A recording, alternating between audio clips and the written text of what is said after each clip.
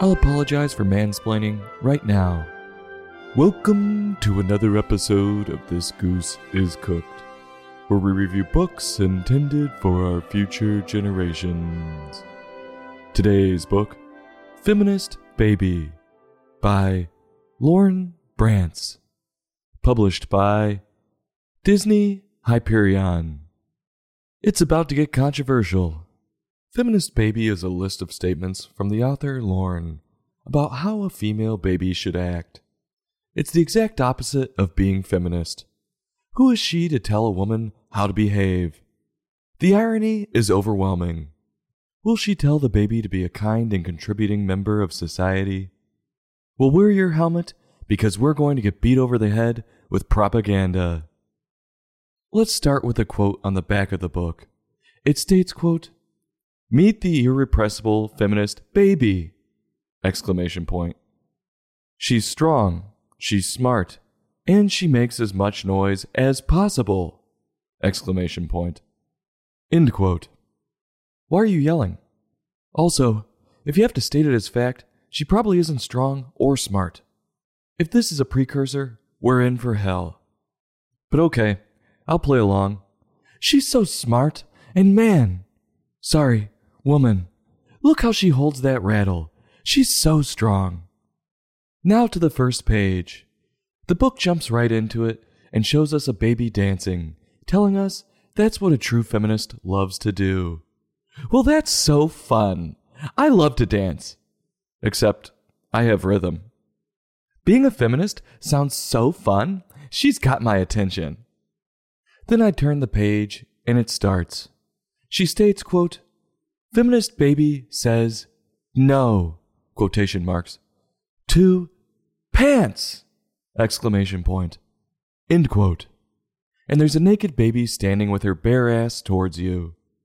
It looks so breezy, I wish I could do that, if it wasn't for the threat of jail time. Being naked is so empowering. Letting men see you naked is the most powerful thing you can do. Yeah, I know some men pay good money at clubs to see women naked, but if you give them what they want for nothing, that's real power. Nothing like giving a man exactly what he wants. Wait. No. You don't want to give a man something. So, don't. No. Do. I'm confused. Sorry. How does that make you feminist at all? I guess nobody cares if a baby's naked. It's just when that baby grows up and she lets life get the best of her, it's at that point no one wants to see your bare ass.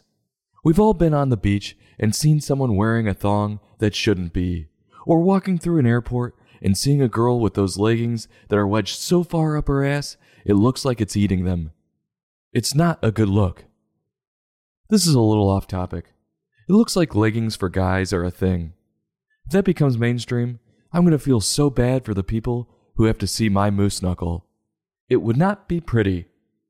Sorry, I'm judging. Get naked, girl. You're beautiful. Oh, no way! Did you know a feminist baby should like both pink and blue? What if they don't? Are they not feminist? Are they out of the group? Who cares? Why is this author upset about colors? Nobody has ever cared what colors girls like. They've only cared about what colors boys like. Girls have been dressed in blue for years. But just because the author said they have to like both, it's going to cause a lot of people to do the opposite. Oh, no way! You can't tell your feminist baby what to wear, because she's going to choose. And it's tough shit if you don't like what she's wearing.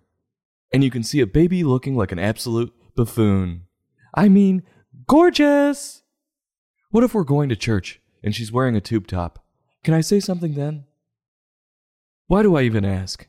This author has never been to church. She's right. Who am I to tell her what to wear? Show up to a business deal with your tits out. If you got it, flaunt it. On the next page, what is this? Feminists make a lot of annoying noises because it's all about them? That actually might be the truest statement from this book. I don't think I need to go any further. Oh, and they play with both dolls and cars? No way! That's awesome! But honestly, I've never met one little girl who's ever been interested in cars. Shit. Are they not feminists? I'll make sure those baby girls are never in my life again. But seriously, you also can't fight science. Little girls are more likely to find dolls more appealing. There's nothing wrong with that, and to stigmatize it like it's a bad thing and put doubts into someone's head isn't exactly being a feminist. Oh, and did you know that when a feminist baby sings, she's a star? I beg to differ. We've all been to karaoke night with the drunk girls screaming into the mic. It's not pleasant. And the book wraps up with this beauty. Quote, "Feminist baby is as smart as she seems." End quote. So she's not. Like, this is too sleazy. And the baby in the picture can't figure out her dominant hand and has a crayon in both hands, shaking violently, just scribbling. I would try to help her figure out which hand she should be using, but who am I to help? That would be misogynist. In the last page, you see the baby emulating the cliché poster of Rosie the Riveter, saying she'll be whatever she dreams of. So miserable, without a partner, and thinking the world is out to get her? Before I get started with the lessons of this book, I would like to say, I believe most everyone in the United States is a feminist, in the respect that they and I believe women, or anyone for that matter, should be able to pursue whatever their goals are. Whether it be voting, how they live, speaking their mind, or what job they choose, and be treated equally. The issue with this book is it's straight propaganda. It's forcing women to think they have to be these things, even if they aren't those things, which is straight wrong and antithetical to helping women succeed. And there are some crazies out there who have co-opted the feminist movement, who want women to be complete assholes to everyone, because they hate men, and they think men are assholes. So in their mind, they want them to be men back to men. Only, the reason men aren't nice to these crazies is because they don't have respect for themselves. Honestly, the lessons this book tried to instill will only serve to stigmatize how many women enjoy their life. It will only cause more self-doubt and insecurity.